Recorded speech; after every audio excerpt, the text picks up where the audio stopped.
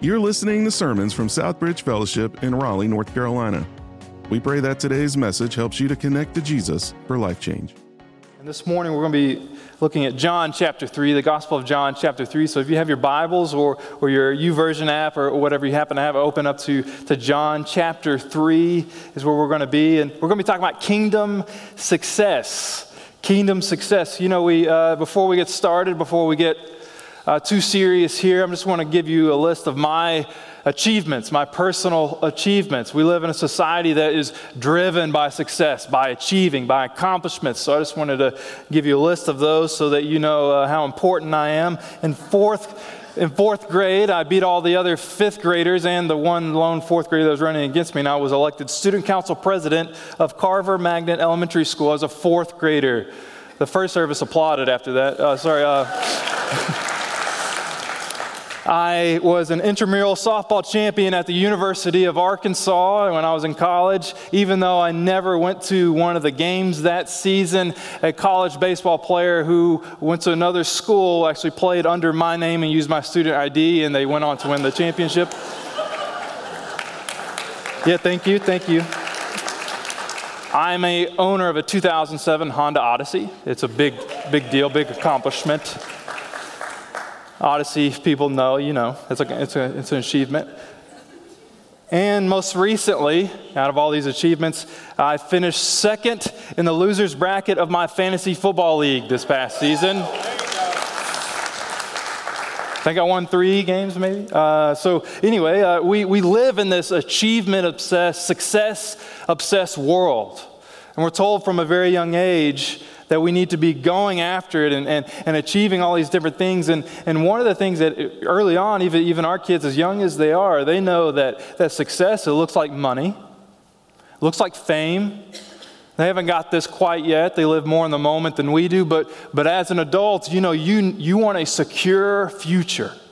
That's success. When you see somebody that has money, has fame, has a secure future, like that is success. That is some accomplishments. They've done something with their life. And really everything about the way that we dress and not everybody. Some of you are a lot more humble than me, but we walk around and we try to portray success. By our house, by our cars, by our clothes, the way that we talk. We try not to talk with an accent. If you're from the South, like me, somebody earlier said, "You don't have an accent." I said, "Thank you." Because we don't associate an Arkansas accent with success, right? As much as Bill Clinton tried to change that. In today's text in John chapter 3, we're going to be looking at 2 different men, 2 different conversations. And both men were successful in different ways. But we're going to be talking about kingdom success and drawing a difference between what we think success is, what the world says success is, what our flesh says success is, and looking at kingdom success. And so John chapter 3, verse 1, we see the man Nicodemus, and he sits down to have a conversation with Jesus. And in verse 1 of John 3, it says, "Now there was a man of the Pharisees named Nicodemus, a ruler of the Jews. This man came to Jesus by night and said to him, 'Rabbi, we know that you are a teacher come from God, for no one can do these signs that you do unless God is with him.' Jesus answered him, 'Truly, truly, I say to you, unless one is born again, he cannot see the kingdom of God.' Nicodemus said to him, 'How can a man be born when he is old? Can he enter a second time into his mother's womb and be born?' I want you to notice that Nicodemus is successful in our world's terms of success. He has money, he has fame, he has reputation, people know who he is, he has power. He has secured a future for himself and his world and his society because of those things.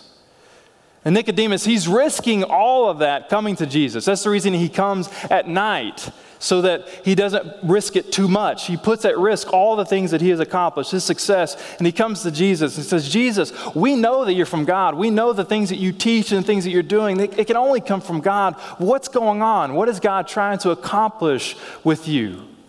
And Jesus' response was a weird one, a confusing one to Nicodemus. He says, to see the kingdom of God, to see what God is trying to do, you have to be born again. That's a weird thing, and it was weird to Nicodemus. And he says, but how can a grown man, how can an old person go back into their mother's womb? I've been in the room with all three of my kids. That's a valid question, right? And so Nicodemus is being challenged in a very specific way with a very specific illustration. And what the first point we need to make sure is that we do not trade kingdom success for our own success. We need to make sure that we are not doing those things. Nicodemus is being challenged and saying, hey, Jesus says, you've made your life about these things. You have money. You have a reputation, you have fame, you've secured your future. People think a lot of you.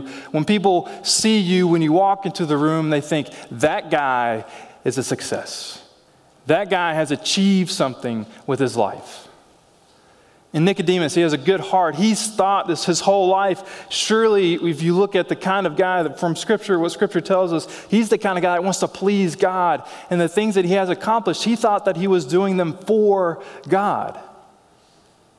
But what Jesus is telling him here, he's like, you have traded your own success for kingdom success. God wants you to have kingdom success. He doesn't even understand what it is. And the reason that I think that Jesus uses this challenge of you have to be born again is because when a baby is born, they got nothing.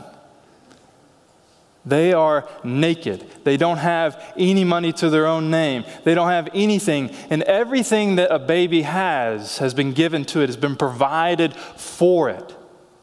What Jesus is challenging Nicodemus with, he's saying, you think that you can depend on these different things that you've accomplished and the success that you've had in your life. You think that you've done that for God, but really to see the kingdom of God, to see what God is trying to do through me, Jesus says, you need to be born again.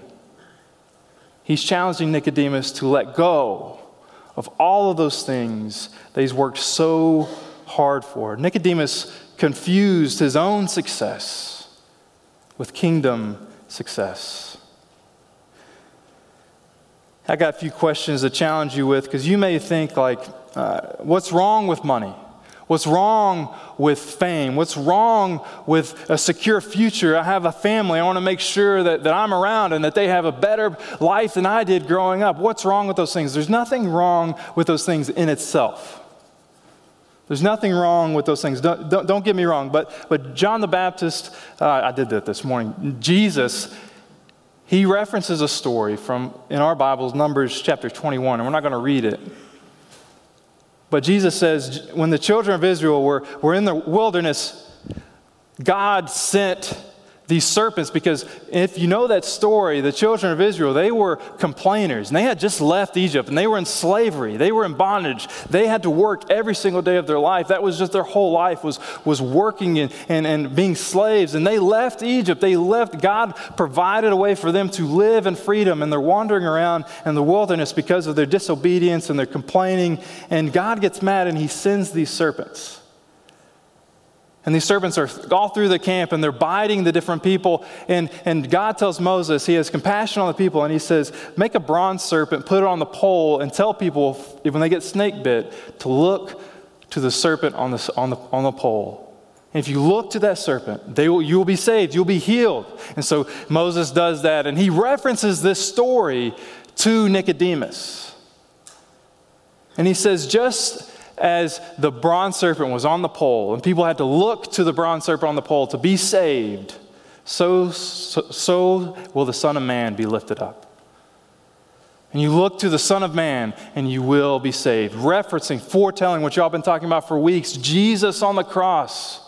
Jesus dying a criminal's death. And if you look to that, if you have faith in what the Son of Man does on the cross, you will be saved. The penalty for sin is paid through Christ, and you need to depend on that. Nicodemus was living a life that was dependent on his success. So to have kingdom success in our life, we need to make sure that we are completely dependent on Jesus. And that's why he says you need to be born again. You need to change your mind about your success. You need to change your mind about your achievements, your money and your fame and all those different things. How much money do you need to have to be secure? How much money do you need to have to make sure that your future is what you want it to be? How much power or fame do you need to have to be in charge of your own life? And he's telling Nicodemus, you're not in charge of your life no matter how much money you have. You're not in charge of your life no matter how much fame you have, no matter what your reputation is. You're not in charge, and you need to be completely dependent on me. This was a big challenge for Nicodemus. This may be a big challenge for you, where you look at your life and you are successful, or you are working in a way and you're pursuing success and you're chasing success. And you're not thinking about Jesus. You're not thinking about what he's done for you. You're just trying to be the achiever that you've always been told that you need to be. This morning, I beg you, please, depend on the work of Jesus on the cross. Depend on God for everything that you truly need. Nicodemus was a man of great achievement, great success. But he had traded kingdom success for his own. And Jesus is telling him, please, depend on me. The second half of John chapter 3.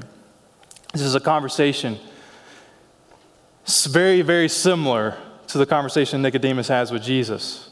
And this is with John the Baptist and his followers. And John the Baptist, if you don't know anything about him, he was given the job of ushering in the kingdom of God. That was his one job. And God sent him to be the forerunner to the Messiah.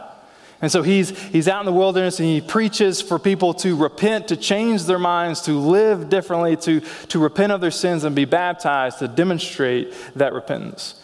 But unlike Nicodemus, John the Baptist, he didn't have money and he didn't have a secure future. We would look at him as like a homeless street preacher. We would not, based on appearances, we would not look at him and be like, he is successful. He's achieved some things. He did not have a nice house. He lived in the wilderness. He did not have fancy clothes. He wore camel skin. He didn't have good food to eat. He just found food to eat out in the wilderness, which is locusts and honey. His job was not prestigious. He was a homeless preacher. Imagine doing this job without a house. There's not much incentive in that. And he yelled about the kingdom of God, and that was his job, and God had given to him, and he is a important figure in the story of the gospel. But he was successful in one way. He had gained fame and influence and followers.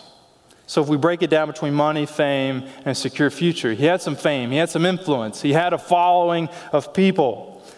And what we see in verse 26 is that's where we pick up, and it says, and they came to John. This is John's followers coming to him, and they said to him, Rabbi, he who was with you across the Jordan, referencing Jesus, to whom you bore witness, look, he is baptizing, and all are going to him. John answered, a person cannot receive even one thing unless it is given to him from heaven. The sentiment in verse 27 is the same as the one Jesus was trying to convince Nicodemus of early in their conversation. Success in the kingdom of God. Kingdom success, true, real success that only comes from being dependent on God, dependent on Jesus. And this is really important. This is what I want you to get, is that Nicodemus had everything that you could want in this life. John the Baptist had almost nothing, but the one thing that he had was a following. The one thing that he had was the job that he was sent to do. He was having some success at it. He could look and see and count the number of noses that was listening to the words that he was saying, and he could feel success. And his followers, his disciples, felt that success as well. But then Jesus started doing a very similar thing in their eyes, and people started leaving. It says that all went from John the Baptist to listen to Jesus, to follow Jesus.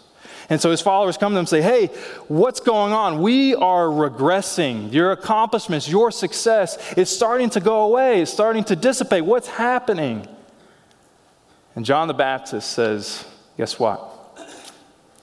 everything that's been given to us, all the success that we've had, everything that you have in your life, it comes from God. He was completely dependent on him. He goes on to say to his followers, you yourselves bear me witness that I said I am not the Christ. I'm not the Messiah, but I have been sent before him. The one who has the bride is the bridegroom, the friend of the bridegroom who now stands and hears him, rejoices greatly at the bridegroom's voice. He's saying, I am not the bridegroom, I am the bride, and the bridegroom is here, and I am overjoyed at that fact, referring to Jesus. He says, therefore, this joy of mine is now complete. He must increase, but I must decrease. The world will tell you that your life needs to be about progress, achievement, success. And the one thing that John the Baptist was successful in from a world's perspective was he had gathered this following.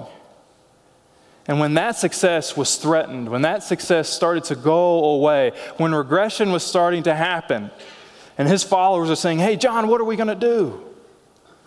His response is, he must increase, and I must decrease. He says that when people started following Jesus instead of him, his response is, good. I'm overjoyed. That is success.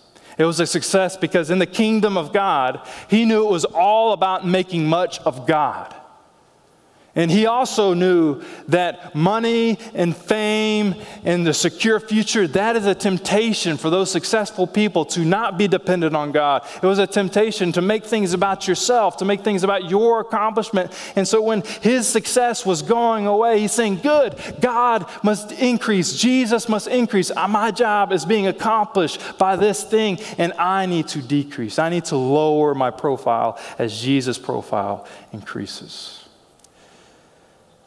And to have kingdom success in our lives, we need to make sure that we are living in a way that makes much of Jesus and less of ourselves. Our flesh, it wants to inflate our achievements. It wants us to impress others. It wants us to have that money and that fame and to secure our future.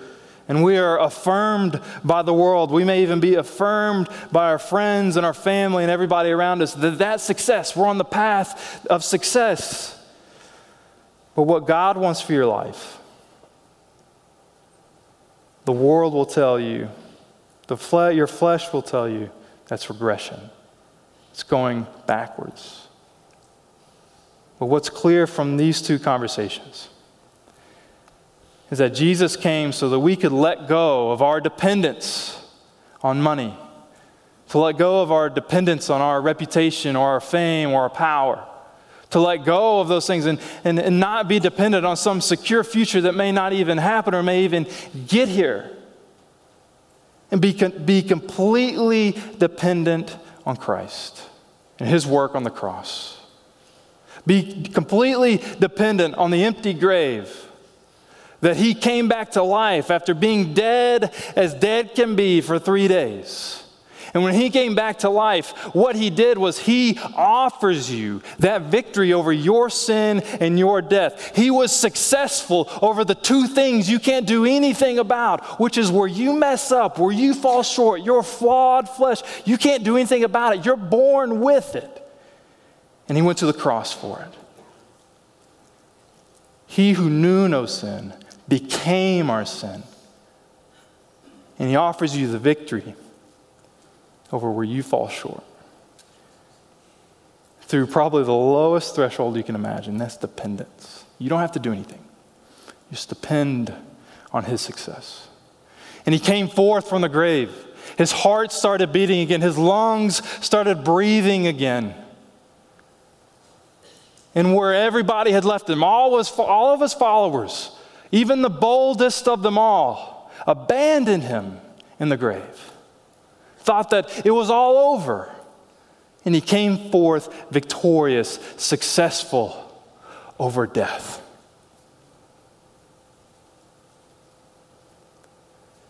If you are dependent on money, fame, and a secure future more than you are dependent on that story, on that truth that Jesus died for you and came back to life for you, I'm sorry, you've missed the point. You've missed the point of life. That Jesus came to show us what true love really was, what sacrificial love was really all about, what your life was created for. The reason that you're here was for you to have a relationship with God, but you've messed things up. You fall way short of what God wants for your life. But Jesus comes in and he fills the gap and he offers you success in his kingdom, to participate in his kingdom. And yet so much we trade our own success over little finite things that are fickle and go away in a heartbeat. We trade those things. We trade the kingdom of God for those things instead. The band's going to come forward, and I'm going to ask you a few questions. What areas of your life do you feel unsuccessful in? Where do you feel like you have taken steps backwards? In your career, maybe your finances, maybe you've lost a job, maybe you didn't get that promotion, maybe your reputation is taking a hit, you've made some mistakes, people found out about it, and your reputation is taking a hit, your future isn't as secure as you hoped to be at this point. And there's nothing wrong with wanting those things in itself, right? There's nothing wrong with desiring those things.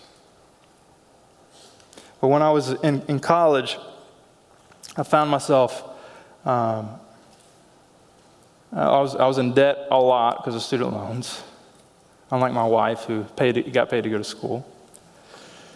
I didn't have a car. I was driving my grandfather's El Camino. My parents were getting divorced. I was working a job where I was making just a few $100s a month. And it seemed like every part of my life, every category that you could break down, mine were just falling apart. It didn't have any hope, much hope for the future. And I remember thinking, like, what is my future? How am I going to get the money that I want? How am I going to get the fame, the reputation, the things that I want to accomplish in my life? How is that? Where's the path forward? And I'll tell you, I'll be honest, I was a ball of anxiety every day when I woke up. And I worried so much about my future. Worried so much about the things that I thought were about success, the track that I hoped that I was beyond. I wasn't on that track. And I worked through some things, and I processed a lot of things, and I remember being convicted by this truth.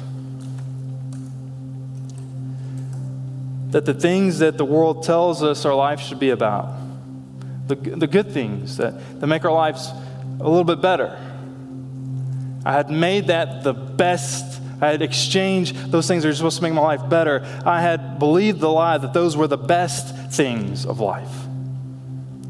I believed that if I made my life about those things, then God would just make my life better on top of that. And I realized that was completely upside down, that was completely backwards. And God revealed to me, if you make your life about me and my kingdom and my gospel and my truth, that I loved you and died for you, came back to life for you, and you have victory over that sin and death just by depending on me, that truth radically changed everything about my life. And fully believing that, fully depending on that, and realizing I had been trading kingdom success for my own. My little tiny success that I desired for my life. Kingdom success is us making less of ourselves and making much out of Him. The kingdom of God is going to be successful no matter your participation in it. But God wants to use you desperately. He wants to use you. Have you been trading the kingdom success in your life, your participation in it, for your own success? You've been chasing money, you've been chasing fame, you've been trying to secure your future. I ask you this morning to completely depend on the work of Jesus. Know that that's enough. Know that what God gives you through that is all that you need in life. And everything else, all those other things you could chase, it just makes it better. I ask you this morning that you make much of God in your life, much of Jesus, and that you pray to God and say, God, help me to decrease and for you to increase. And you do that, I guarantee you, it'll change everything. It will change everything. Let me pray for you. God, I thank you for Jesus and the access that we have to you and your presence, your Holy Spirit that indwells us because of our faith and what Jesus has done. I just pray this morning that you take our rebellious hearts, you take our desires for success and what the world calls success, and help us to repent. Help us to change our minds. Give us a new heart. Help us to live as born-again people and live out the salvation, to work out the salvation that you've given us through our faith. Help us to be convicted and reveal to us the ways that we can make much of you and how we can make less of ourselves. Help us to see how we can participate in kingdom success. Help us to latch onto that and abandon and let go of all the things that we could hold on to. We thank you for the power of the Holy Spirit, the ability to do that, and your faithfulness to deliver that to us. We thank you for Jesus. That's in his name that we pray. Amen. Thanks for listening to sermons from Southbridge Fellowship in Raleigh, North Carolina. If you have a question about the message you just heard, email us at info@sfchurch.com. For additional resources or service information, visit us at sfchurch.com.